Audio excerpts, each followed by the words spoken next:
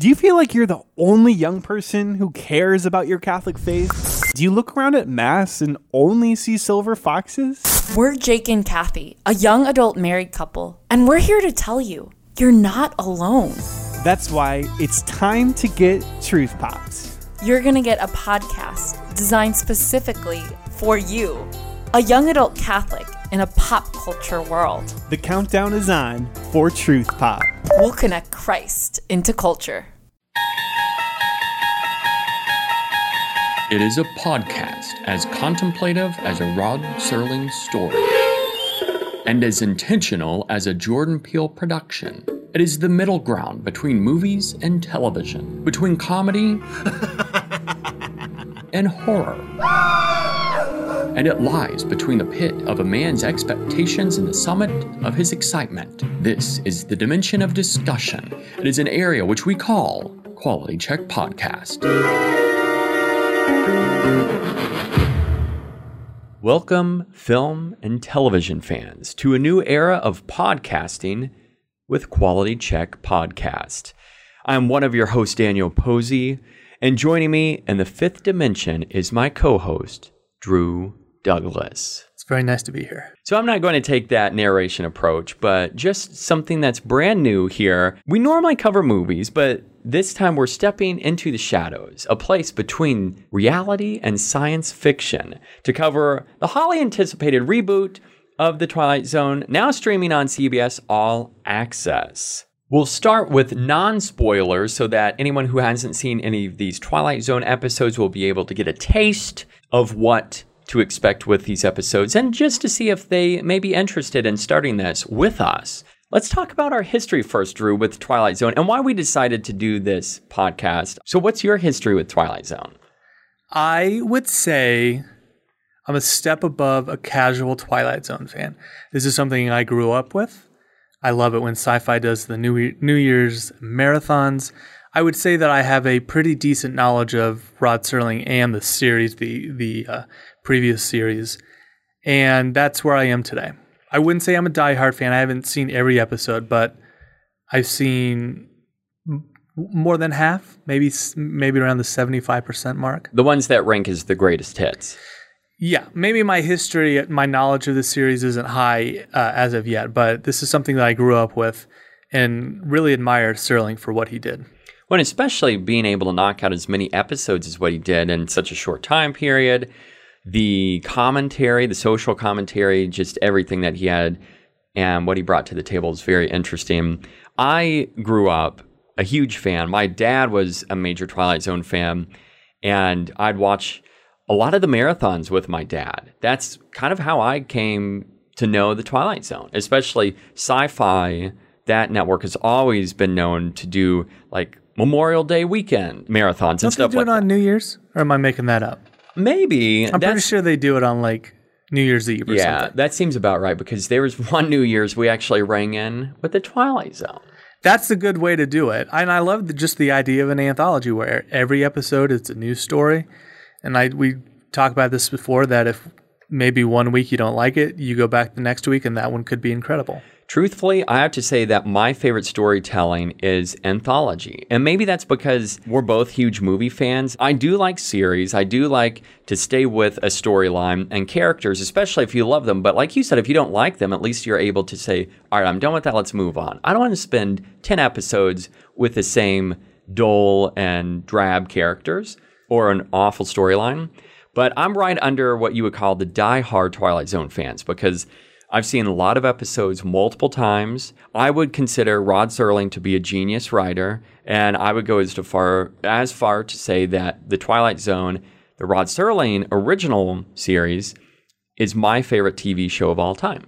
It's not a bad thing to say. I just think it's, like you said, it's refreshing to have a series that can be done, especially this new one appearing. It appears that from a technical standpoint, every episode is going to look top-notch.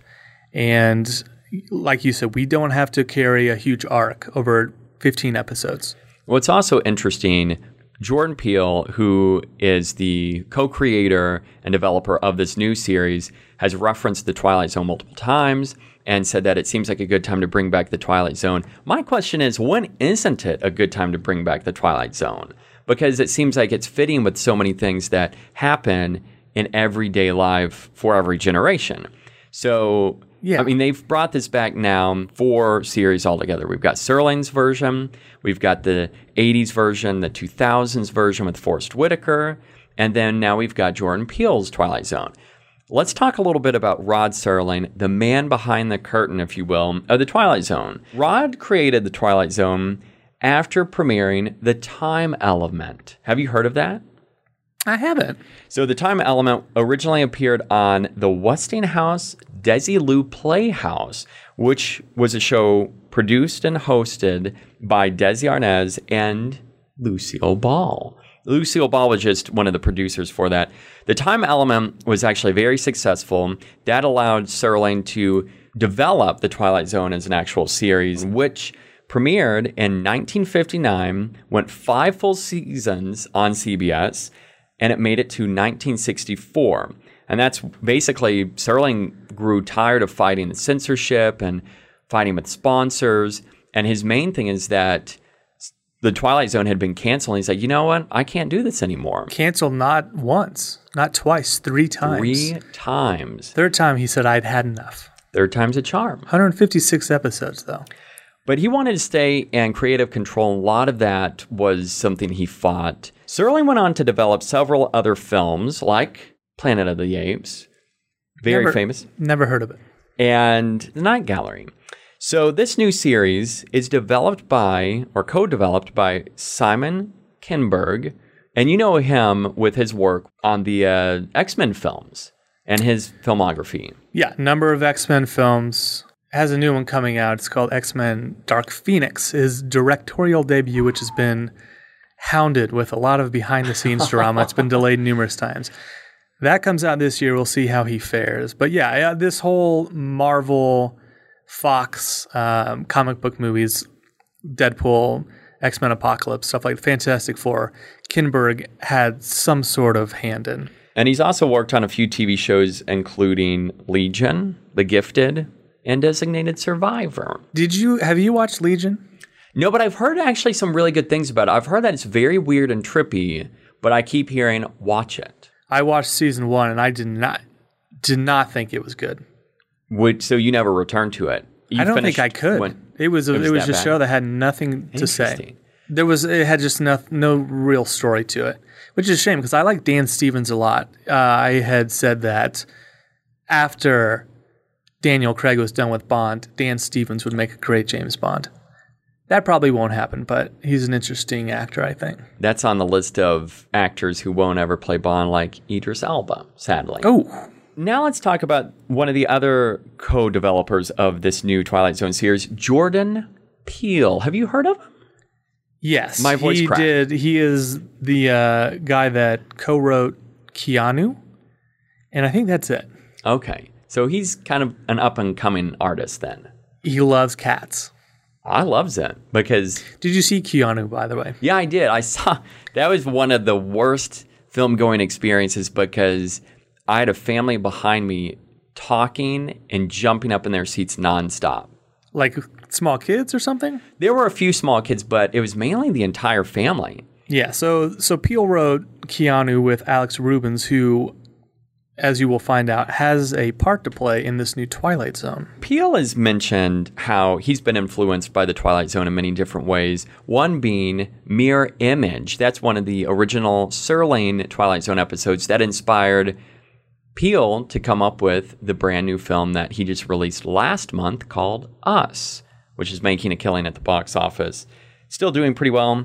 But Peele, let's actually get into his interpretation of Serling as the narrator, because Peele takes over that character, if you will. What did you think about him coming on camera and doing the classic intro to the story and then the outro? For me, it feels very much like I'm trying to be Rod Serling and it doesn't work.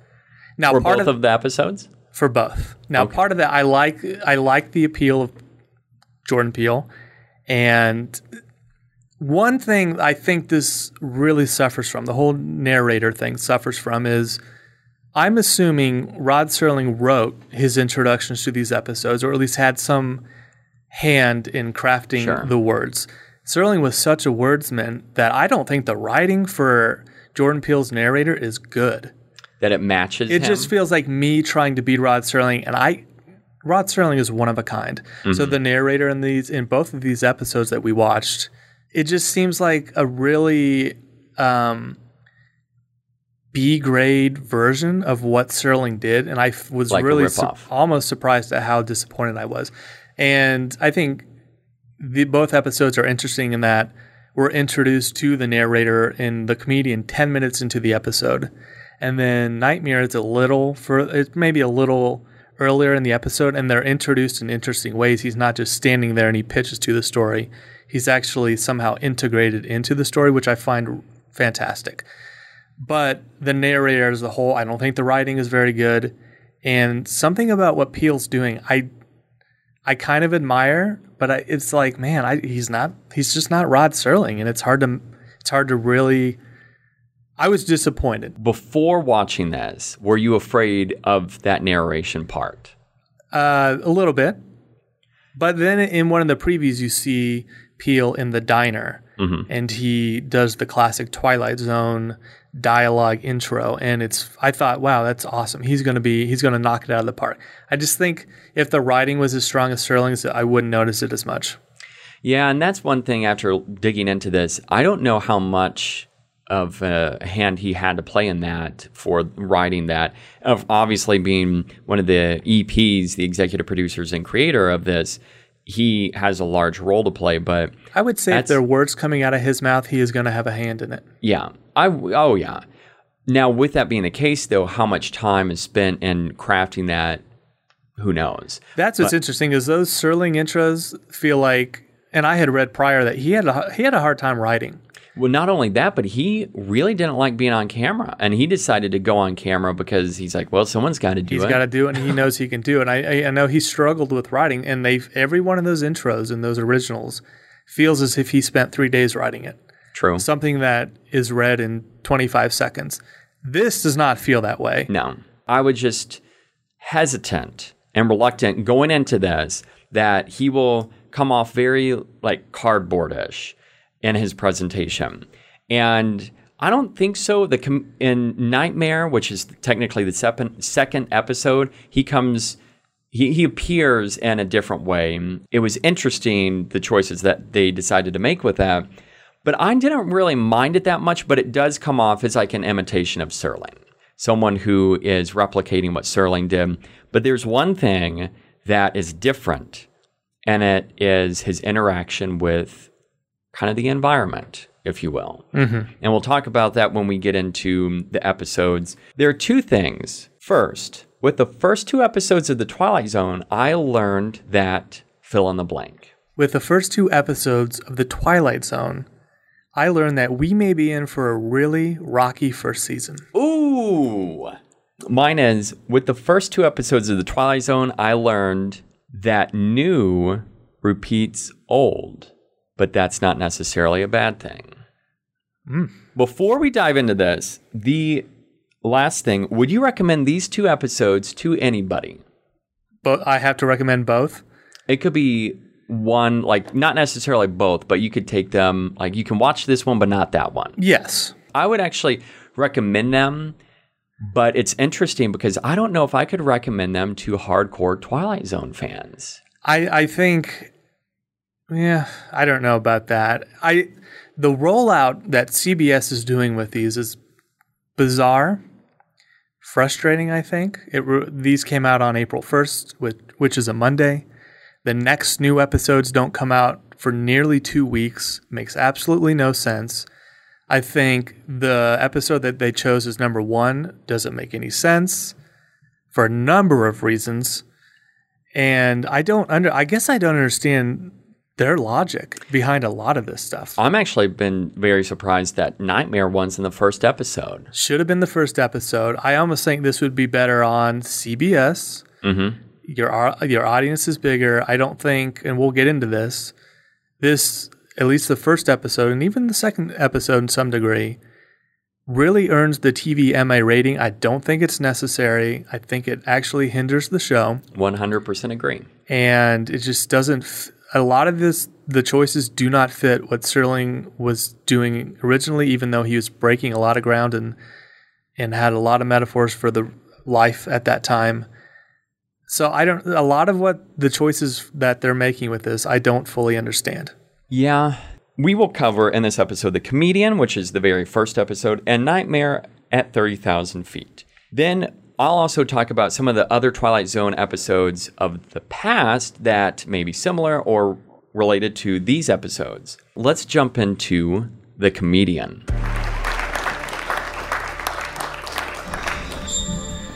Hi, everybody. Hi.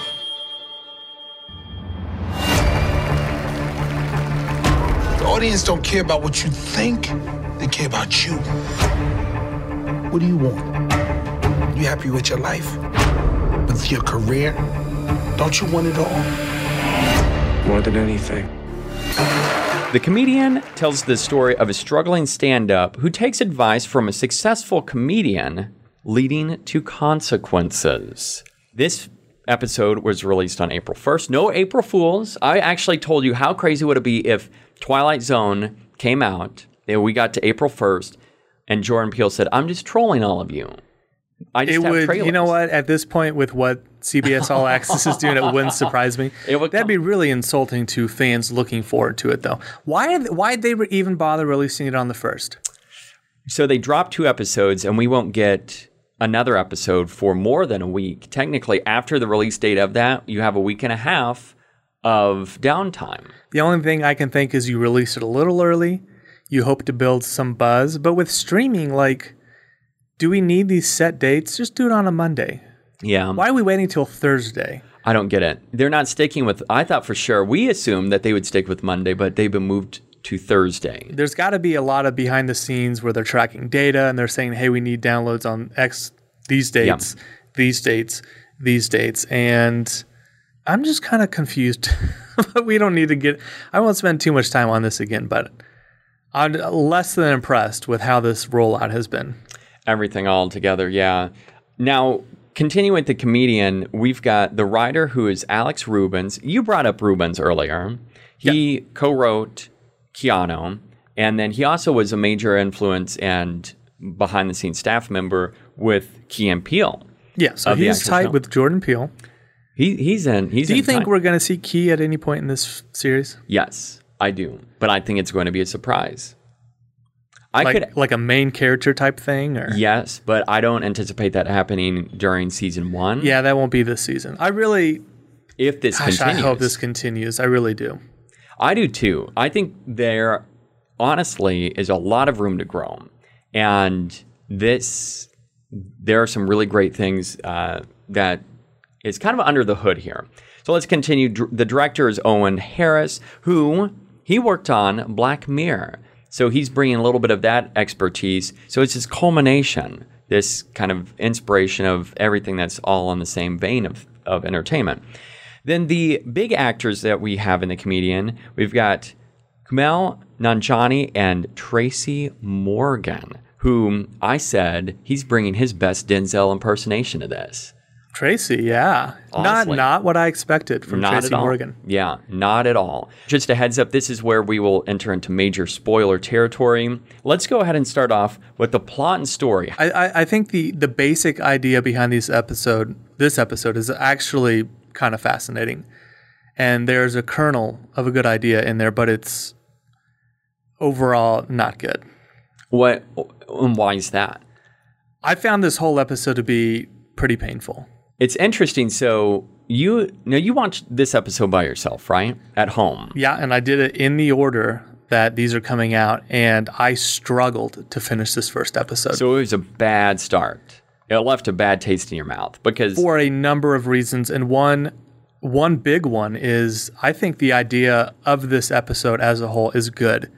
Why in the world are we stretching this plot 50 plus minutes? Yeah. It's outrageous. That's my number one complaint about this it should have been trimmed to, honestly, I think they could have fit within the normal broadcast standard of 24 minutes with the story. There's no reason this should have been over 25 minutes. Yeah. Too long. It takes too long so Camille plays a comedian named Samir. Did we go into the plot about what exactly happens? No. So the spoilers of this, after basically Camille takes advice from Tracy Morgan, JC, who is this stand-up comedian who his idol, and everyone else have basically raved about Tracy's character and how he killed it. He was just the best comedian ever.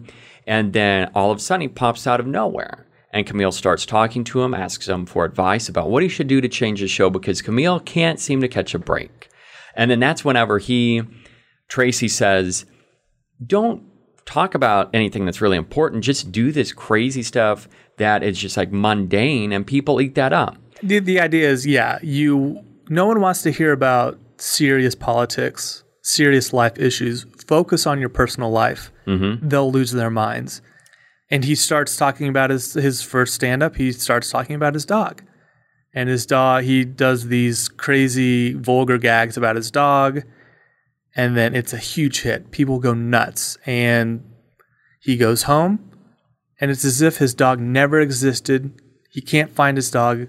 His girlfriend has no idea what he's talking about. Which it's her dog, by the way. Yeah, her dog too. Yeah, it is her dog. And they're hanging up, him and his nephew are hanging up missing dog posters, and the nephew has no idea who this dog is.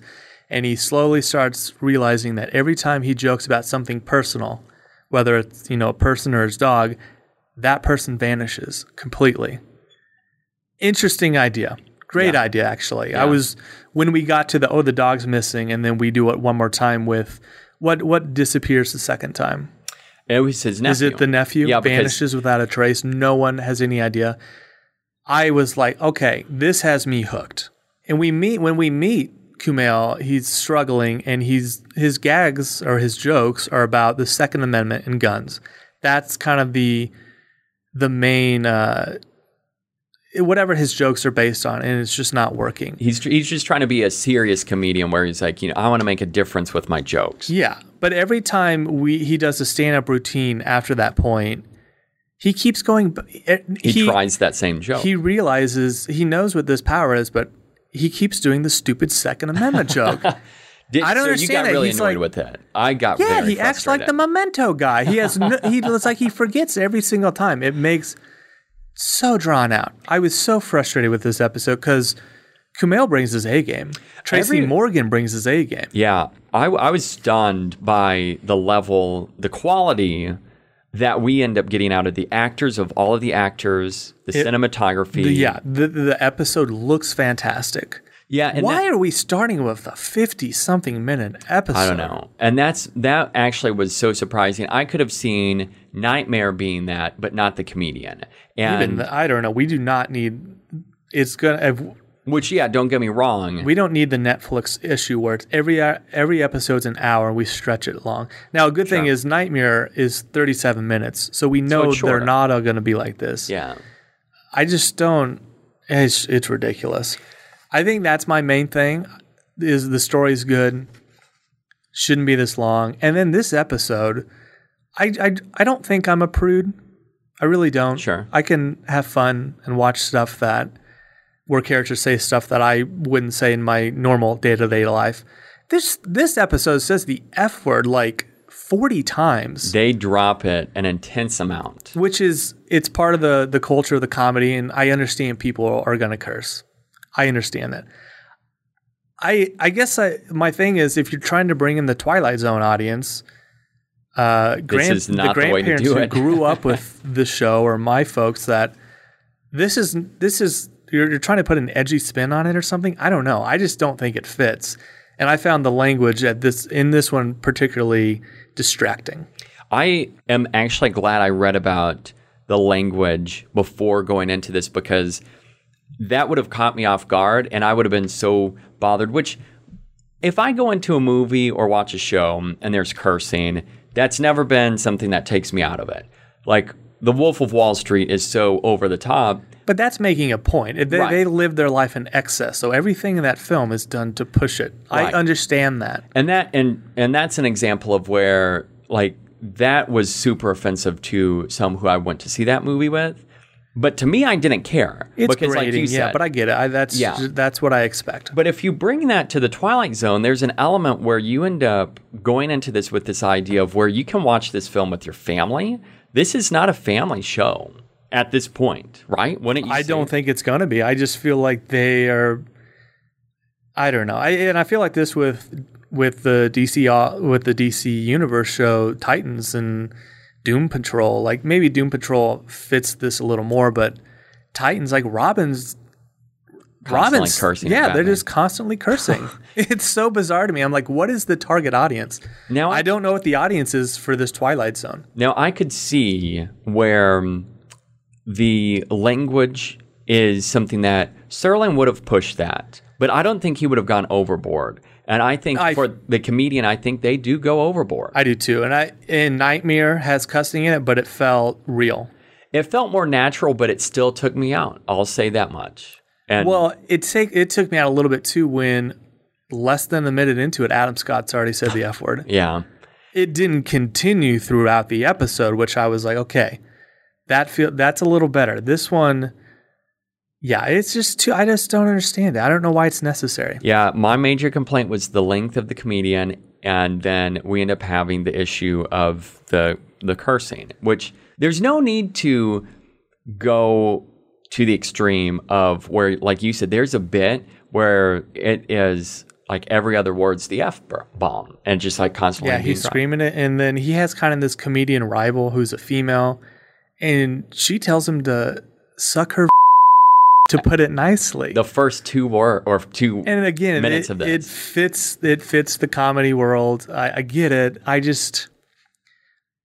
don't know why that's necessary in a Twilight Zone reboot.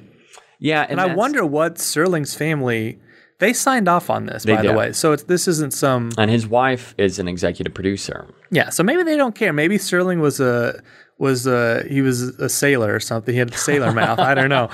And again, it's not that you can't have that in that kind of content in this, but it just, when you're doing it so much, it feels like you just learn the F word and you're like, oh, I'm going to use this 1,001 times. It seemed like the creators said, you know what, we're streaming, it doesn't matter. Yeah. And I thought that they would probably go that direction. I'm watching it too, and when I was realizing that it's just how it's going to be, because there's no one telling them not to. So Right. it's like, why not do it? I just think as a whole, and we'll talk about the ending of this episode, as a whole, this is an awful start to the Twilight Zone, this first episode. This is a middle, if you're doing 10 episodes, this is a good number, I don't know, episode 6 or 7, where it's like, oh yeah, it was okay. And then you forget about It's it. like a filler. Why? This is a really, really bad first episode. And if this is why they're doing 2 and 1. Sure. Again, you could do it any way they want. They have nobody. They do whatever they want. It's streaming. Why Right. not start with Nightmare? Yeah, and that's how I feel. Now, I will say, I actually did not mind the comedian as much as everyone else, because there were probably 6 of us who watched it at the same time. There was one in the group who hated it, absolutely hated it. Said, like you, it was a pain and a struggle to sit through. Described it in terms of, it's like when you're in the movie and you want it to be over, but it keeps dragging on. Yeah, there was a point, and I was like, this is probably wrapping up, and I had 23 minutes left. So you checked the time I left? checked multiple times. And that's not good when this is the first. And it's a shame, because I would say the first 15 minutes or so, when the setup is okay, and then they get to the kind of the real crux of the story, which I thought was really interesting. I like introducing Peele as the narrator 10 minutes into it. I was like, oh, So you did like that. yeah, I thought that was cool. Which, And the way they do it is really cool. that's what they did in the 2000s Twilight Zone, but in Serling, it was almost right away for those Twilight Zone episodes. And I get changing it. Yeah, I didn't mind that either. And like you said, the setup for the story and kind of setting the stage, I like that. I still think they could have shortened it. If you just shorten basically most of that, I think that's kind of your formula to this episode to make it a little bit better, because hitting some of those points on what I really liked. The shots and cinematography in this are amazing. Like, there's a lot to look at in The Comedian and Nightmare, and we'll get to that here in a little bit. It's a good looking show. I love when they go outside and everything's wet because it's been raining, and just the shine of the street lamps on the wet streets. Fantastic looking show. Everything in the apartment looked great, the way they lit it. On a technical acting standpoint, I think this is top notch, which gives me hope. It's like we're able to tell singular stories and have them look prestigious, like a 2-hour Hollywood film. Right. Yeah, I would agree with that. And maybe they're able to do that because they're streaming, but I still don't. I feel like they could do that even if they were on CBS to reach a larger audience. But yeah, there's so many times. And that's why I didn't mind The Comedian, because we've got great acting, great shots, and there are so many callbacks to The Twilight Zone that I kept throughout the entire episode being like, oh, that's cool, and noticing those things. So that's why I didn't mind it as much. So maybe someone who's a huge fan, especially a diehard fan of the Twilight Zone series, will appreciate this more than a normal person, because this does honestly feel a little bit like a filler episode if you stick with the 55-minute runtime. So what would you give this an overall grade? A D. Whoa. I'm telling you, I struggled to finish this first episode. Okay. That would honestly be trouble. I don't know if I could continue after that. Well, luckily, I knew what the second one was about. And I texted you last night, and I didn't want to reveal too much, but I was like, 1 down, 1 to go. And when I wrote that, I was like, I don't even know. I'm going to struggle with this. If this is what this is all season. But then I go back to, I love the anthology idea. This doesn't work for me. Let's give it another go. Sure. You got another episode to win me over. You're able to cleanse the palate and continue. I give it a C+. Yeah. Overall, because there are certain things that still kept me in it, and I was able to enjoy the episode, and I liked it. I will say what I'll go back to is to kind of pick apart a lot of the callbacks, and then the other thing is to enjoy the acting, because like you said, Camille's great. Tracy, honestly, I have to really hand it to Tracy Morgan. He delivered something we've never seen Tracy Morgan do. He vapes? He stands in corners. What are you going to do if you meet a vaping Tracy Morgan? Named JC. Did we want to talk about the ending? Because, yes. Twilight Zones are known for their twist endings. That was right after the final grade. What did you think about the ending? Did it make it better or worse for you? So, I mean, surely everyone who watches this is going to see this coming a mile away. As the episode goes on, he's calling out these people in his shows to erase them from history, and it starts ruining his life and the people around him. So the episode ends with him talking about himself, and he disappears, and everyone goes wild. And then the comedian rival that he had stumbles on J.C. Wheeler, Tracy Morgan, and gets the same advice. Love the ending. Even though I saw it coming a mile away, that's where it's headed. But it's good. It's a good ending, and it's just like I like the idea that this episode is what this says about comedy and having to really open up and say stuff that normally you wouldn't say, because it's all about pushing the boundaries. And I mean, I like the whole idea behind it. It's just a lot of this is hard to take. But ending, I thought the ending was good. I also have to say that as far as the metaphors as well, I loved it in terms of your sacrifices. It goes back to the normal Twilight Zone questions that you ask yourself. How far would you be willing to go for success? How far would you be willing to go to get the thing that you think that you want the most? And could you sacrifice your loved ones and other things that you also love dearly? I love that it puts you in the seat of that main character and poses those questions. And also liked Peele and his outro in terms of his interaction. Like him holding the glass in this wasn't as cool as him holding the notebook that later Camille uses to write the names in, and it's basically his hit list. I think there are a lot of good takeaways from this episode, a lot of cool things that happen. And the ending, even though, like you said, leading up to it's like, all right, so is he going to erase himself? Is he going to erase JC? And then that way he survives and all of this never happened? Or is he just going to take Eddie's, the place where they're playing out of the equation? Like, there are some elements like it is predictable. You're able to see where this is going, but that's not necessarily a bad thing. And honestly, the one major thing, the runtime hurts the comedian. It kills it for me. I think that's what it can really be boiled down to. I think going into this episode too, one of the first things I asked when these landed on CBS All Access on Monday was, how long are these episodes? Yep. And you told me 50 minutes or whatever, and I was like, crap. Rubbing your head. Yeah, it's instantly like that's a red flag. It doesn't kill me, but it's a frustrating thing for me. I don't have a short attention span. It's not that. It's not that I want to be off doing other stuff.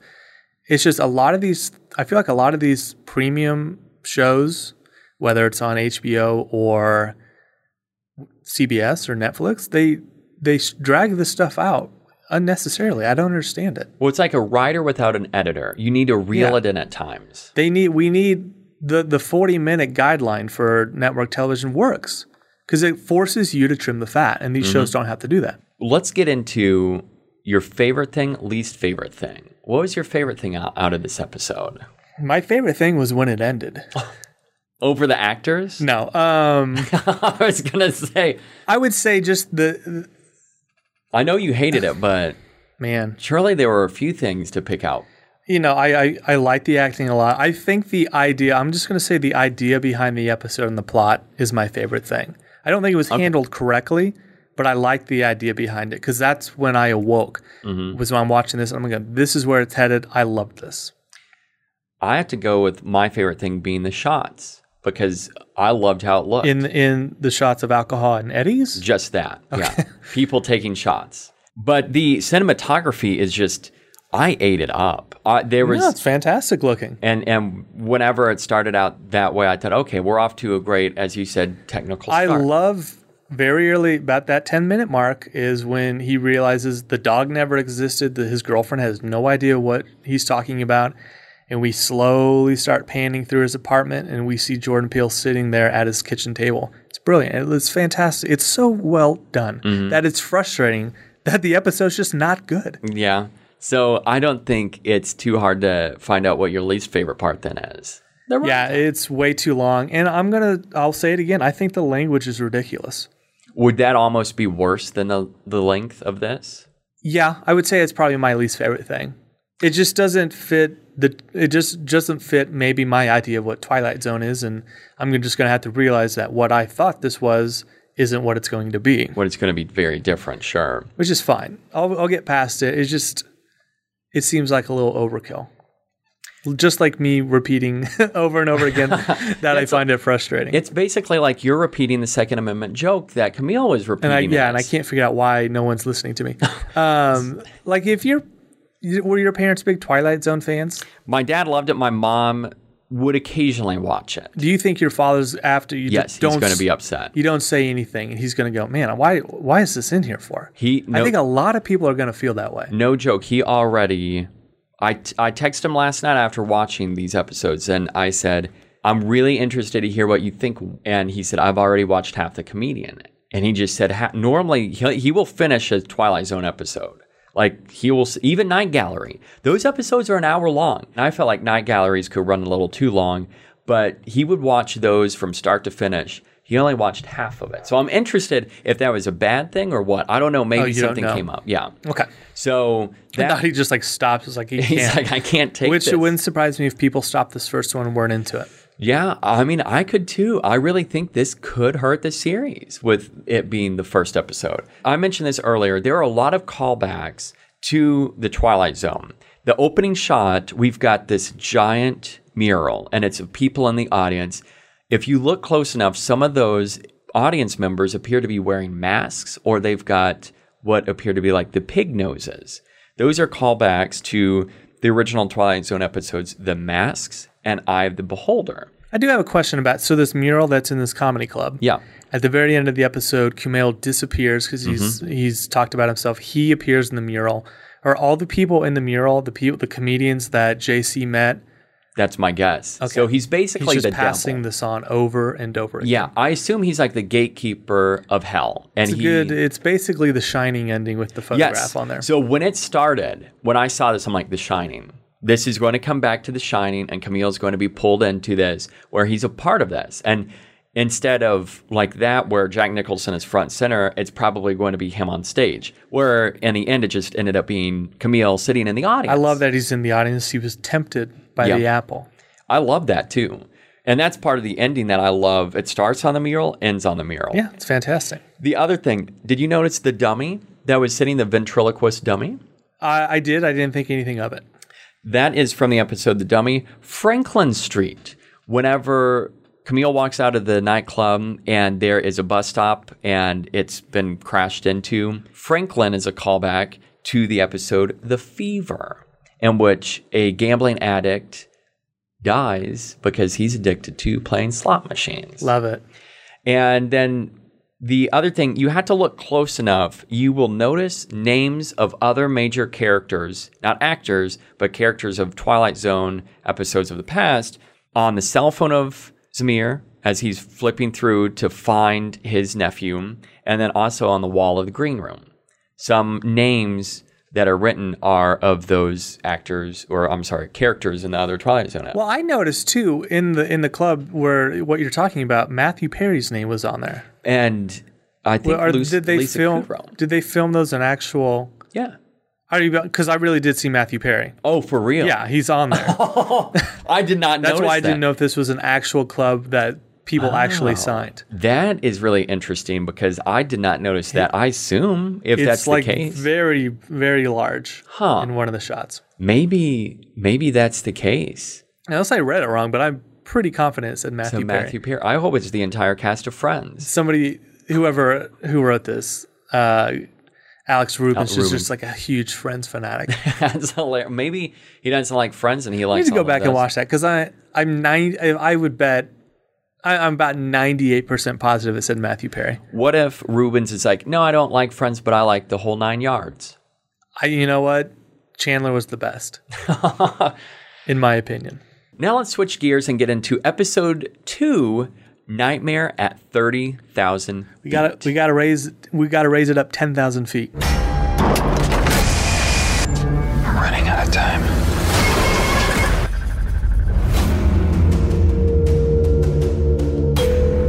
You're gonna want to listen to me. This is real, and I have evidence to prove what's going on here. I believe you. So Nightmare at 30,000 Feet tells the story of a journalist traveling overseas, and he discovers a podcast that details how his international flight will disappear. Ooh, Once podcast, again, baby. But yeah, I love it. Before this was released, and we found the description, and I read, a journalist listens to a podcast, we both started screaming. I didn't know what the plot was. Before watching this, reading the plot and the synopsis, loved that idea. And it was a great way to kind of bring it into this modern, this story that was written in 1963, bring this today's standards, which is great. He discovers on the plane an old MP3 player with the podcast, which I think is pretty fantastic. Yeah. And he has to find an old school pair of headsets because he has those wireless earbuds. Did you like that scene whenever he grabs the headphones from the guy who's sitting next to him? The guy gets so annoyed, he just leaves. The whole introduction of this podcast, he finds the MP3 player. Sorry if I'm jumping ahead, but he finds the MP3 player, starts listening to it, realizes that this narrator is talking about his plane and that it's going to crash. I paused it and rewound because I wanted to watch that whole thing transpire again. So good. No joke. After we record, I'm probably going to watch that as well because I love that. Yes. This was one where, unlike The Comedian, it starts, once again, looks fantastic, but it's also good. So here's something that's interesting that I found out about kind of the stats. This story is from Peele, Kinberg, and Marco Ramirez. Ramirez wrote this episode as well. Based off Nightmare at 20,000 Feet 20,000 by feet. Richard Matheson. Once again, going back to, shouldn't they have started with this if this is the story by the guys who created this new series? They developed this. Why not begin with this? I don't know. I honestly can't figure it out. That would be if I could only ask Jordan Peele one question, and I would say I need a serious answer. Why isn't this the first episode? And again, it doesn't matter. It's streaming. You can do it any order that you want. I chose to go in the correct order. I don't get it. That's probably the biggest mystery. That's the biggest Twilight Zone question I have. Maybe that's the reason why they just wanted everyone to think about that. Really just kind of confuse everybody. So we've got Adam Scott, once again. Love Adam Scott. A comedian in this role, and the lead role here. So you loved him here in this? Yes, he's Ben Wyatt to me. I love Parks and Rec. He's always been to me, and he's very much like, I like Adam Scott because he's always some variation of Adam Scott, usually, unless you watch something like Step Brothers, which he's completely outrageous and really, really funny in. But he's usually kind of the straight man, and he does kind of this, he's discovering what's going on, and he has this panic to him that I really like, this fidgety panic. Mm-hmm. I honestly have to say, just like with Camille and Tracy Morgan, his best was brought out in this, and this may be one of my favorite things I've seen Adam Scott in. Mind you, I have not seen a lot of Adam Scott, so I'm interested to hear what you have to say about the breakdown of that. Let's go ahead and start reviewing and ranking what we really liked and disliked about this. And let's start with what we liked. The plot. Was that something you enjoyed? Because Nightmare at 20,000 Feet, once again, a man who's afraid to fly. This time, it's a man who's suffering, a journalist, mind you, suffering from PTSD. As he described it to his wife over the phone at the beginning of this, I've seen a lot of effed up stuff. Yeah, so it's justified why he is the way he is. Why he's having these kind of a mental break. Mm-hmm. We know why. And he's even addressed later on in the episode that he's had a breakdown before and he knows what that's like, but this is not a breakdown. And that's not it. And he tells his wife at the beginning, I'm suffering from PTSD because of what I saw. And basically you would too. If you saw what I saw, it would mess you up. So the story you liked overall? I liked the story for a lot of reasons. One, it's kind of like you said, the modern take on a classic story. And this began, and I was worried we were going to get the monster on the wing, which is great. That's fantastic. Mm-hmm. We don't need to see that again. Right. So the idea that we have basically the same story where you have a man on an airplane, he's already struggling mentally, and now there's something that's setting him off again. It's fantastic. And I love the idea that a podcast is introduced.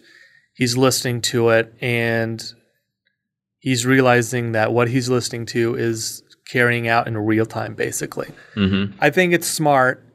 And yeah, I think the plot is, I just think it's really smart. We're introduced to this podcast, but then we also see the actual elements starting to kick in, meaning the thunderstorm that they're going through. And then we see the bird that flies in. So there's this physical danger.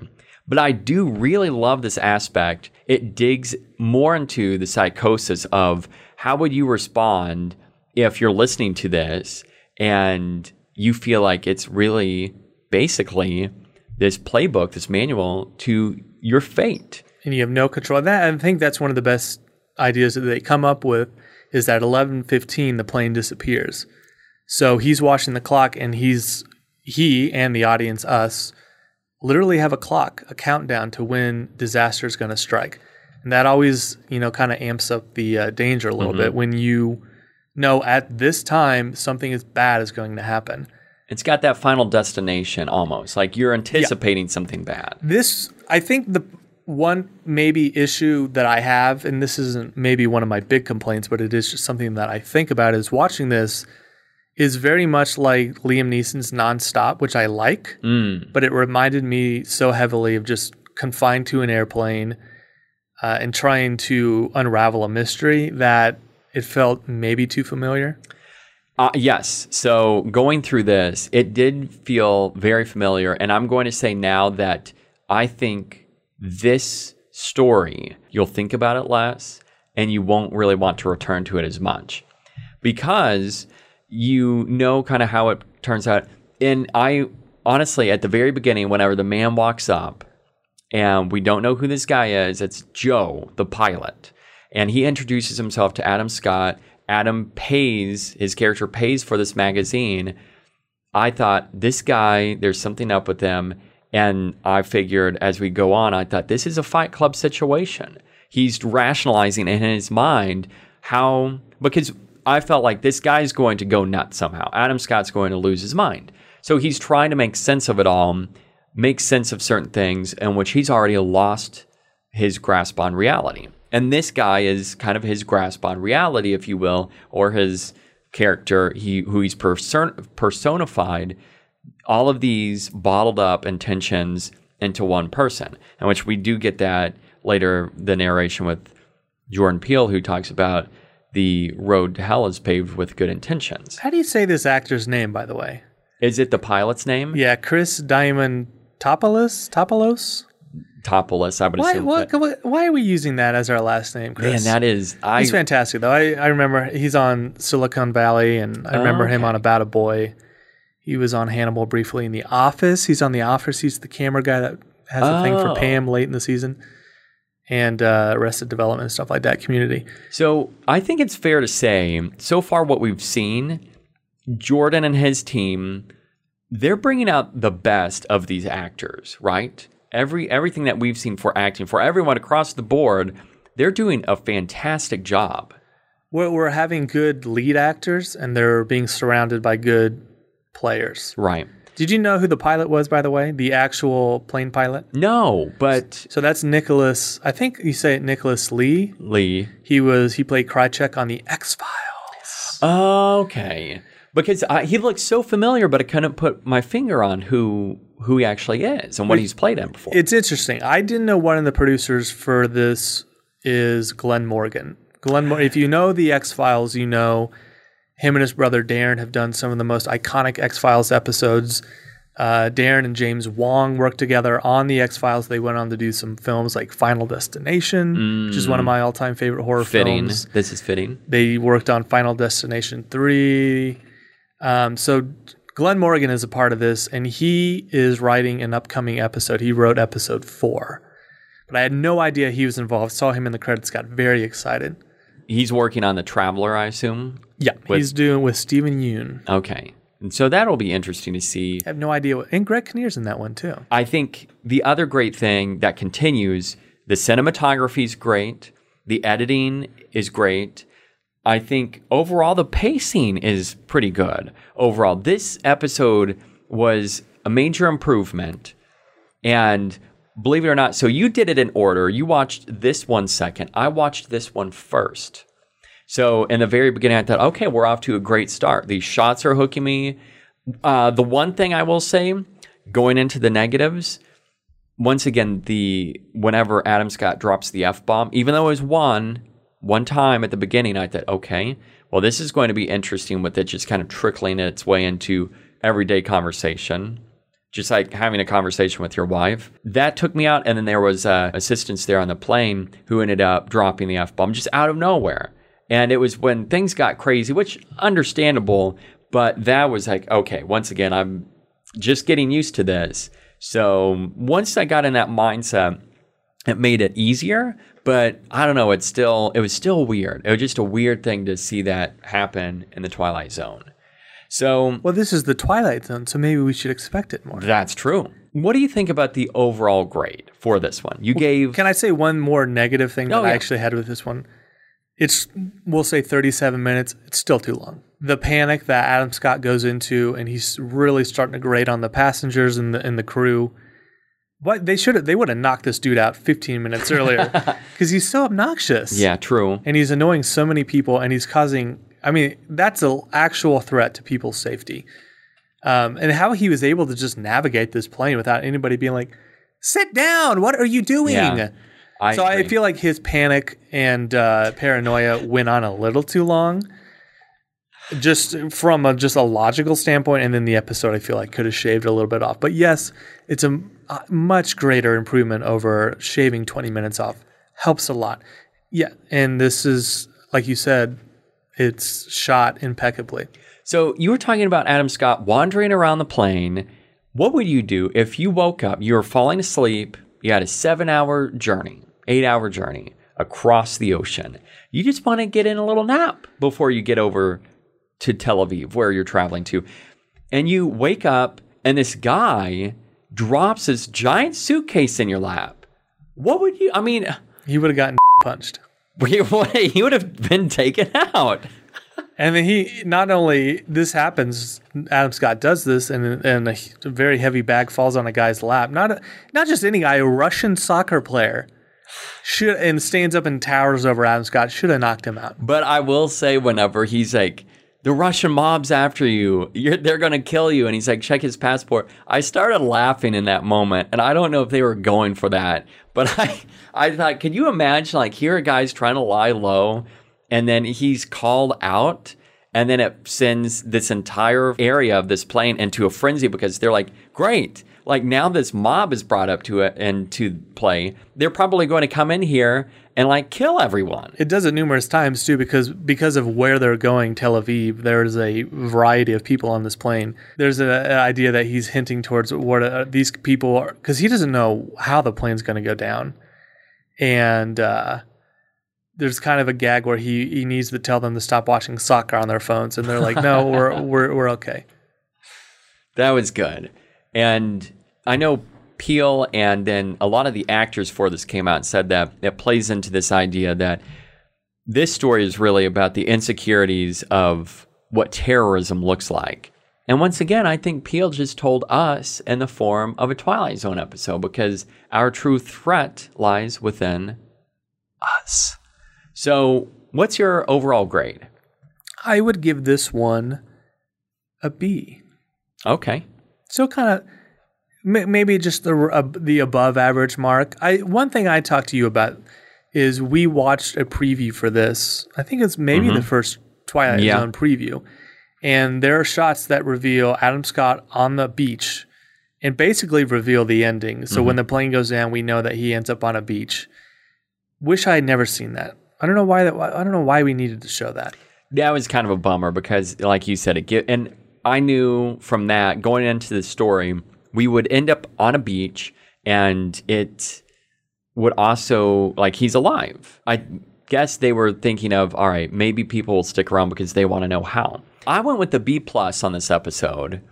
I had a lot of fun with it, and starting things off, I thought this is a great start. It doesn't necessarily say anything that's brand new. It, as I mentioned earlier, touches on this Fight Club as a Twilight Zone episode, basically. And there are certain things that are kind of rehashed, but I didn't mind it. I didn't have a problem with that. So what did you think about the ending, though, talking about that and diving into it? They crash land on a beach, and then he listens and finds part 2 of the podcast. Woo! Episode 2. And he's listening and finds out everyone is alive except for one single passenger. It's Justin himself. Because he was annoying so many people and caused this huge disaster that everyone crowds around him and literally kills him. The closing shot, we see them beating Adam Scott to death. Which I enjoy. I like the idea of the ending of this as a whole, that he's trying to stop the crash and inadvertently causes the crash because he's looking the wrong direction, basically. And he pays for it with his life. And I thought I wish I hadn't seen that they were on an island, but the ending still really works for me. It's that dark twist that a lot of these Twilight Zones were kind of known for, was in the end, you kind of create your own demise a lot of the times. Yeah, I really like that ending too. And I especially loved the callback to the original Nightmare at 20,000 feet with the doll that washes up on the shoreline. And it's the gremlin. I think I saw one child on that plane. So who's carrying that thing around? That was the It's child. gotta be the boys. Now, I heard that William Shatner reprised his role, but he was that gremlin, and they just shrunk him to look like that. Favorite part, least favorite part of Nightmare at 30,000 feet? The favorite part, let's see here. The shot of Adam Scott being beaten to death. I mean, I might just say just the ending and the realization that Adam Scott has, where he's like, "Oh crap, I'm to blame for this accident." No. Scratch that.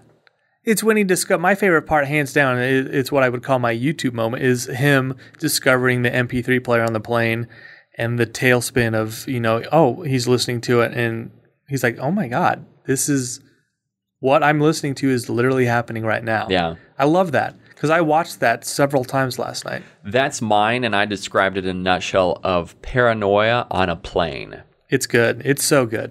Yeah, I completely agree. Least favorite, though? It's the running time. Still too long. Okay.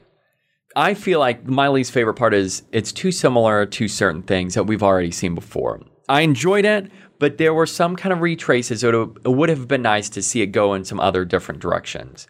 I enjoyed it.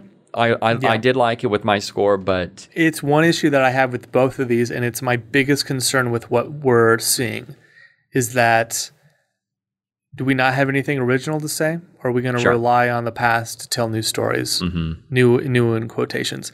That's my big concern moving forward. And that's what I would tell anybody that's loved this franchise and has seen every episode. Should you watch this? Yeah, give it a shot. But are you seeing something you haven't seen before right now? No. Even with this fresh take on Nightmare, you've seen it before, basically. It's just we're like, hey, how can we tweak this? We're basically we're doing the reboot remake thing. Yeah. Where we're going to have it. This is for a new audience, but it's basically the same story. And that's, I think, maybe going to be the biggest problem with season 1 moving forward.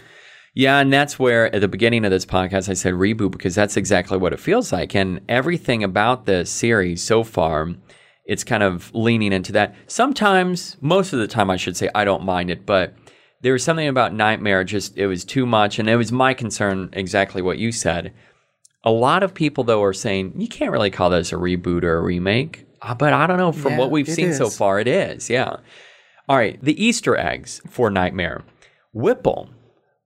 That's described on the bottom of the podcast and then also at the bottom of the screen where it says Mission to Mars, that wide shot, and we see Adam Scott's character standing there.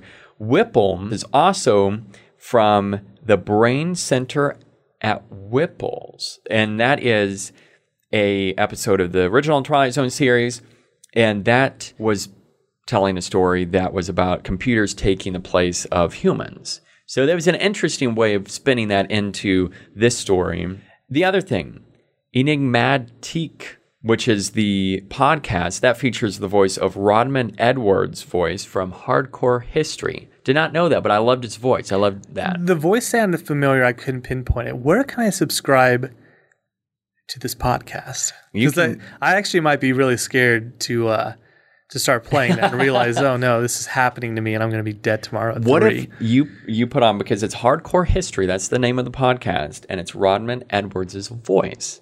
I'd probably flip out. What if you get in your car and he describes describes you getting into your car? And he says, you're going to die in 37 seconds. Well, do you have any more? Just stop? I don't know what I would do. I would pull an Adam Scott and start really annoying everybody around me. I would pull over and wave them down. Is that all your Easter eggs? Because I think I had one. I've got a few others. Gold Star Airlines. This is a very interesting one. Did not catch this until the very end. Don't fly on Gold Star Airlines. It's just like oceanic. You're going to end up on the Lost Island or something. So Gold Star Airlines, that's from the original Nightmare storyline, as they're carting William Shatner off down the ramp and they're putting him into the ambulance. You see on the side of the stairs it says Gold Star Airlines. So that's a callback to that story. The doll of the gremlin. And also, when Peele reaches down at the very end to deliver his closing lines, he's wearing a bracelet. The shot lingered. I'm like, what is this trying to tell us about the bracelet? That bracelet was a callback and really honoring Rod Serling, because that's a replica of the paratrooper bracelet Serling wore, and that was to signify Serling's service. Yeah, Army vet who served in World War II. Now, I had one. What's that? When Adam Scott's he's at the newsstand or magazine rack, and there's a stack of magazines that with the cover article that he wrote. On the top rack are stacks of magazines that appear to have Kumail's face on it. Mm-hmm. And So we're linking these we're I don't know, I guess we're in the same universe. That appears to be the only connection I have between these two episodes.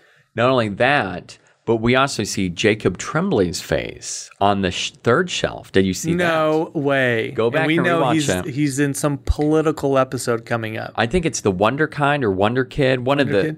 I'm wondering if he's somehow like president. That's what I'm thinking. And I don't know how that happens or if he's like an adult in a kid's body. There's going to be some wacky thing going on. Which I have high hopes for that That episode. one, yeah, I can't wait for that. And if you notice, Camille's on the top. Then the second shelf is the magazine that Adam Scott's featured in. And the third is Jacob Tremblay. And that's his face. And I'm going to search right now to see what the third episode's replay. But let's see here.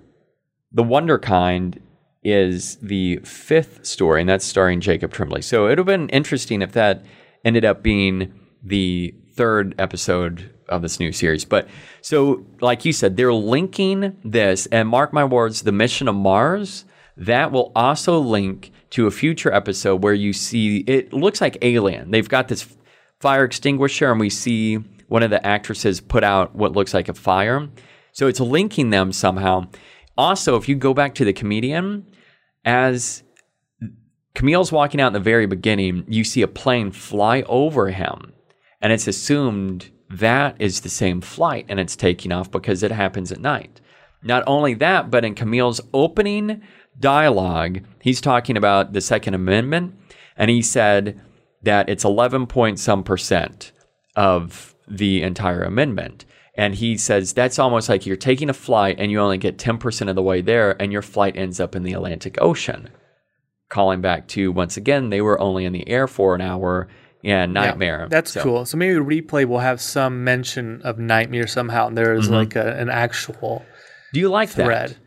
Yes, as long as it's not overboard where suddenly characters are overlapping or something. But I like the way that our lives intertwine, where I found out I met somebody, we were at the same concert 12 years ago. The idea that we can weave in and out and not even know it. I like that. So other titles listed so far: Point of Origin, The Blue Scorpion, The Wonderkind, The Traveler Replay. 1, 2, 3, 4, 5. So what, 2 haven't been named yet? Yeah, Is that 3, correct? I believe. Yeah, 3. Yeah, I'm looking forward to that Jacob Tremblay one a lot. Because first, there's shots in that again remind me of Stephen King. We have the Shining callbacks where he's riding the little tricycle around, or whatever you would call that. And yeah, there's a lot to look forward to, despite the mixed 1-2 punch that we were given right off the bat. So, also, that's talking about what's in the future for this. Just noting real quick, episodes that are very similar to these episodes. Nightmare is a given, so we don't have to really go into that. But The Comedian, there's an episode that's titled Take My Life, Please. That aired on March 28th, 1986. It's about a stand-up comedian who steals a routine, gets successful, and enters into a world of purgatory.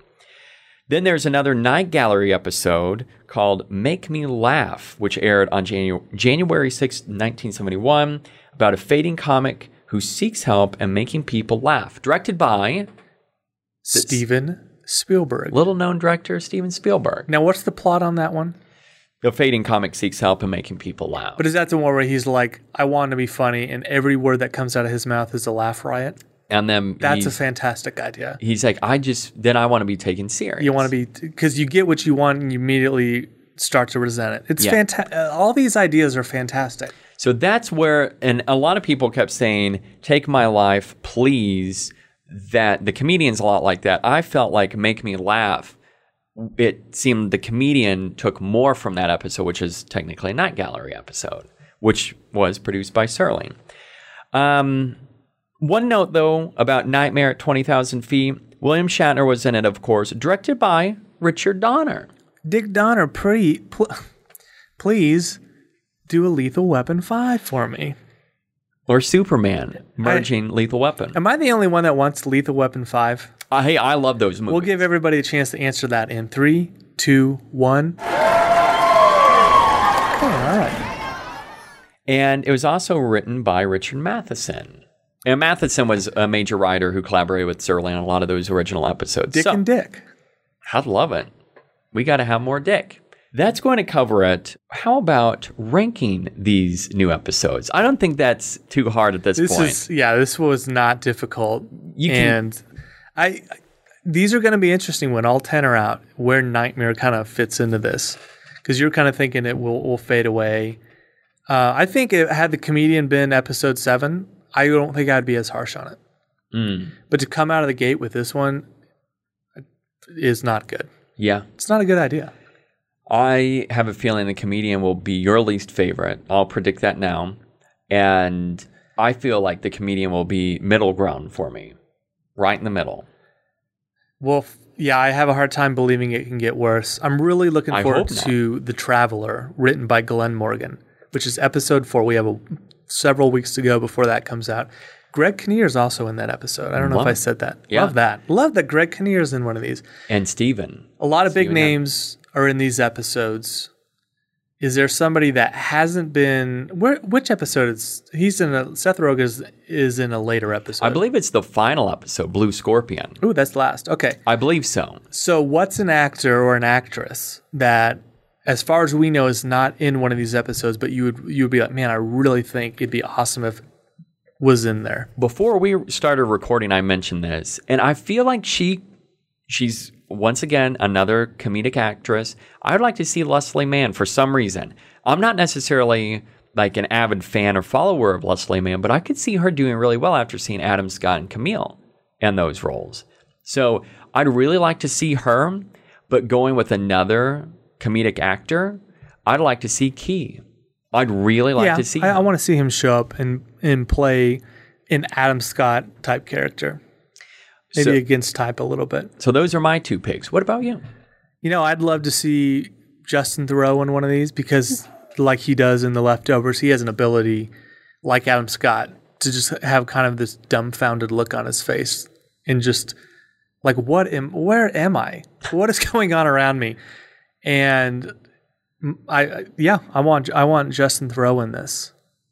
I hope they do Adam Scott, Will Ferrell, and John C. Reilly. And it's like Step Brothers, but it's called Stepdads, and they're all serious. And they just the dads are the wild ones, and the kids are trying to keep everything in line. You know who would be good in one of these is like Donald Glover or something. Yes, Donald Glover would be great. And actually, I think those guys who I just mentioned, I'd like to see them as well. And I think there are a lot. And if there's a trend, I think it's going to be comedians being serious in these roles. And so far, I like what I'm seeing for that. I think acting-wise, it's stellar. I honestly would say stellar. Some of the people we have coming up, Taissa Farmiga, John Cho, the great John Cho, Allison Tolman, Jacob Tremblay, Stephen Yeun, Jennifer Goodwin, Greg Kinnear, Zazie Beetz, I was going to say, you got to mention my girl Zazie. Chris O'Dowd, the great Chris O'Dowd, Seth Rogen. I feel like they announced somebody recently that I cannot remember who. Seth was the last one, in which I was very surprised by that. Are you looking forward to a Seth Rogen episode? Yeah, I mean, I think Seth goes beyond comedy. He can't, I mean, he's shown that he can. So, what if they got somebody huge like, do you think they could ever reel in somebody like Brad Pitt to star in this? Yeah, I do. Just be like, hey, we need you for like, I don't know, 2 weeks. I honestly could. I could see that happening. So we're going with Nightmare as number 1, then The Comedian number 2. This is going to do it for us on this episode of Quality Check Podcast. Next up on our Twilight Zone centric podcast, we will talk about Replay, episode 3. And then our next Quality Check Podcast episode is going to be over Drew's second most anticipated film of April. It's called Pet Sematary. I've never heard of it. Who's it by? Richard Karn. I was hoping you'd say Richard Bachman. Yeah. For some reason, I was trying to think of his pseudonym. I couldn't. And Yeah, Richard thought of Karn Al Borland. of Home Improvement was the first person that came to mind. I knew it had a lot of Richards around. What's going on with all the A lot dick? of dicks. We I got a told you. lot of dick. We need more dick. Big dicks. We got small dicks. And then we got Rod Serling. He was 5'4". I don't know how tall Richard Matheson was, but he could have been a big dick. We don't know. We have no. That's the unknown dick. At least Dick Donner's an old dick. We got all sorts of dicks. in the Twilight Zone. Hey, real quick, one Yeah. thing we didn't talk about. Yes. The Twilight Zone credit sequence. Oh yeah. Love it. I love their that sticking. Yeah, it's the mixture of what we've seen before and it's modernized, yet somehow kind of looks like it was made on After Effects. There's a level of kind of cheese to it that I like. But I think they're honoring the original because of that reason. No, it's great. I don't mean that as a bad thing. Right. There is a level of that it's not as sleek as the episodes itself. There's a cheese factor to it, which I like. And the font's the original font. Music sounds good. I love anytime. I seriously got goosebumps every time those music cues hit. And it would that's one thing, especially during the comedian, I loved. Because when we hear those drums playing in, Good. I could listen to that and go to sleep every night. I would love every time I went to sleep, I entered the unknown, the Twilight Zone. That would be fun. That's the best way to go out. So before we sign off here, fans, don't forget that you can rate and subscribe to us so that you know when a new Twilight Zone episode goes into your podcast player from us, or when there's another episode from Quality Check that goes into your podcast player. Don't forget, you can also follow us on Twitter at Quality Check Pod, Instagram at Quality Check Podcast, or send us those emails, qualitycheckpodcast@gmail.com.